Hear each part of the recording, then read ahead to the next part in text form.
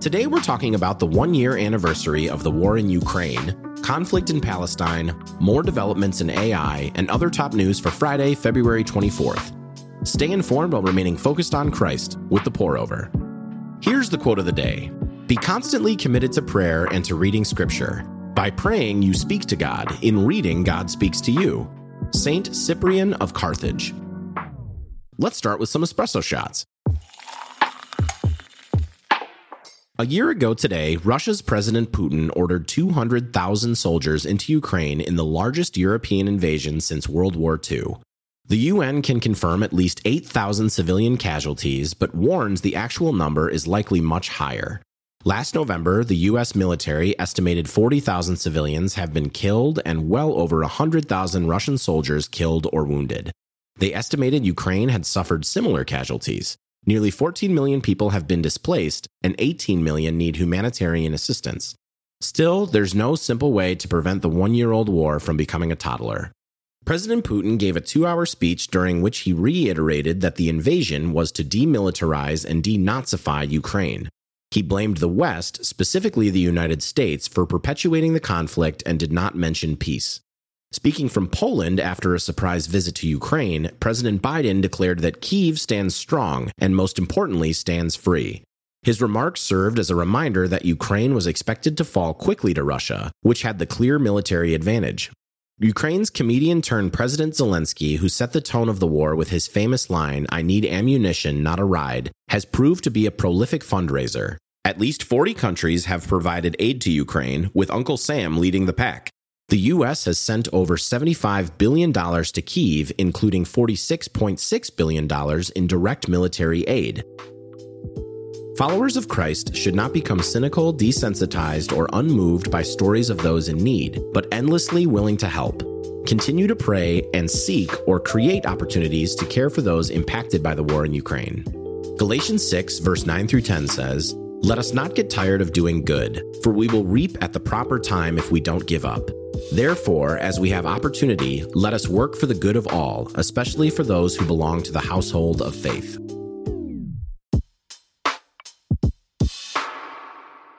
One of the West Bank's bloodiest periods in years continued this week. On Wednesday, the Israeli military conducted a daytime raid in the West Bank that left 11 Palestinians dead, including a 16-year-old boy and a 72-year-old man, and 100 more wounded.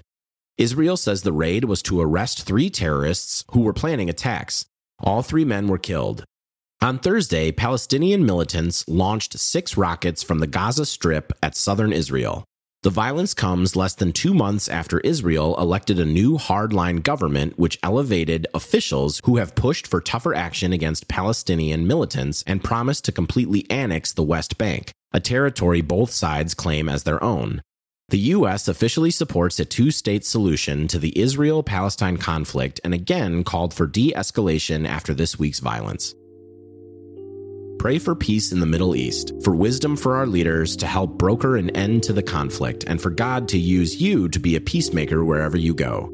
Matthew 5, verse 9 says, "Blessed are the peacemakers, for they will be called sons of God."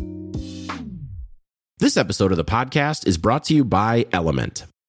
When you sweat, it's not just water seeping through your skin. So when you replenish after sweating, you should drink more than just water. You should replenish everything you lost, in the correct ratio without unnecessary fillers. It sounds simple, but it's not what most sports drinks do. Enter Element, a tasty electrolyte mix with everything you need and nothing you don't. This means lots of salt with no sugar. Element is giving the Pour Over listeners 8 single-serve packs free with any order. This is a great way to try all 8 flavors or share Element with a friend. Don't worry, they offer no questions asked refunds. It's truly risk-free, so try it today. Check out the link in our show notes. In other brews, here's a rapid round of updates. Who knew there was so much gold in Utah? The Church of Jesus Christ of the Latter-day Saints, commonly known as the Mormon Church, has agreed to pay $5 million in fines for using shell companies to obscure its reported $38 billion investments from the SEC. While the church agreed to the fines, it maintains it complied with all legal requirements. Amazon's new frontier? Healthcare. The company closed a $3.9 billion deal to buy primary care provider One Medical.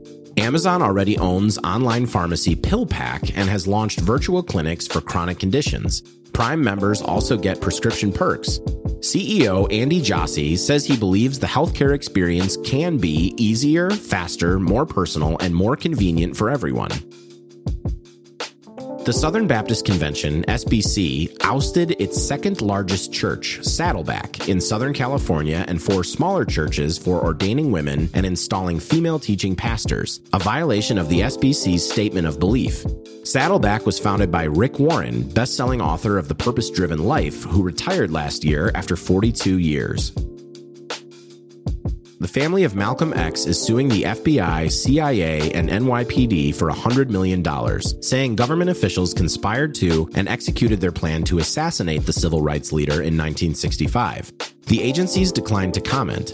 2 of the 3 men previously convicted of killing Malcolm X were exonerated and released from prison in 2021. The AI takeover is happening fast. Microsoft has added its chatbot across more products, but not before making tweaks to prevent it from expressing desires to steal nuclear codes or profess its love to users. Meanwhile, Spotify announced a new AI-powered DJ, and sci-fi publishers have shut down submissions after experiencing a flood of AI-written stories.